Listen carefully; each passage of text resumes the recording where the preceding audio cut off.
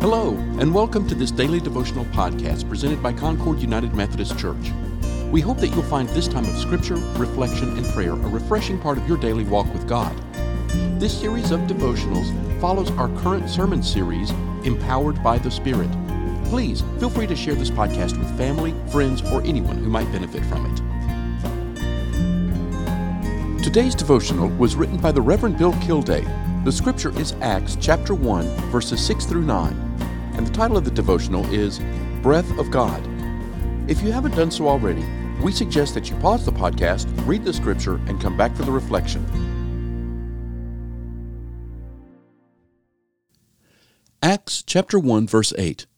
You will receive power when the Holy Spirit has come upon you, and you shall be my witnesses in Jerusalem, all Judea and Samaria, and to the end of the earth. Here, up there, over there, and everywhere. Many years ago, a very talented college quarterback had gimpy knees. He couldn't play entire games for fear he would suffer a career-ending injury. He was on the sideline for most of the first half of an important game. Finally, with about 3 minutes left and his team trailing by 10 points, his coach inserted him into the game. 3 plays and 3 passes later, his team had covered 80 yards and scored a touchdown.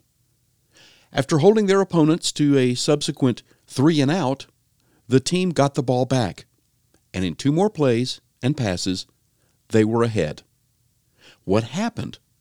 This athletic quarterback with gimpy legs inspired his teammates. They trusted him and believed in him and played to a higher calling when he was with them. Inspire means breathe in. We use the term to describe an excitement or a positive charge, especially in sports. In Genesis, we read that in creation, ruach, or breath, came from God and blew across the face of the deep. And then, God began to create the earth and the universe. From God's breath, or spirit, comes creative force and action. In the Acts of the Apostles, we find Jesus instructing his followers. He says, "You will receive power when the Holy Spirit comes upon you." The result of this power is that you will live lives on a higher level of trust and witness. You will be the example for the world to follow, letting your light shine and your efforts to do good be observed. The breath of God will move through you. We know about the power of wind. Tornadoes, hurricanes, and thunderstorms can cause havoc. Windmills can catch the moving wind and produce power to move water, to create electrical power, and to provide energy. Air moving over and under the wings of an airplane can cause lift and hold many tons of aircraft and people in flight. When we trust in the activity of God's Spirit, we become empowered to do those things God calls us to do.